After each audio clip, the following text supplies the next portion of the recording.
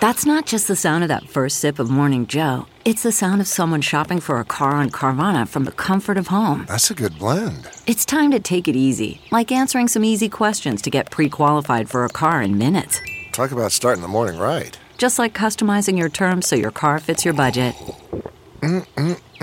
Visit Carvana.com or download the app to experience car shopping the way it should be. Convenient, comfortable.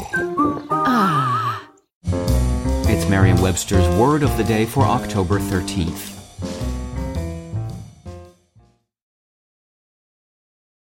Today's word is lagniappe, spelled Lagniappe.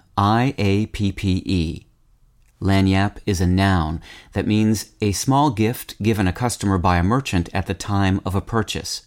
Broadly, it means something given or obtained gratuitously or by way of good measure. Here's the word used in a sentence. Our meal began with a lagniappe of pickled vegetables. We picked up one excellent word, wrote Mark Twain in Life on the Mississippi, a word worth traveling to New Orleans to get, a nice, limber, expressive, handy word, lagniappe. It is Spanish, so they said. Twain encapsulates the history of the word lagniappe quite nicely. English speakers learned the word from French-speaking Louisianans, but they in turn had adapted it from the American Spanish word lagniappe.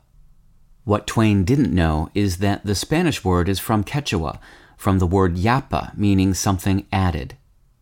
Twain went on to describe how New Orleanians completed shop transactions by saying, "Give me something for lagniappe," to which the shopkeeper would respond with a bit of licorice root, a cheap cigar, or a spool of thread.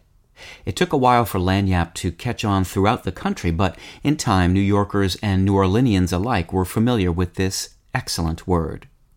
With your Word of the Day, I'm Peter Sokolowski.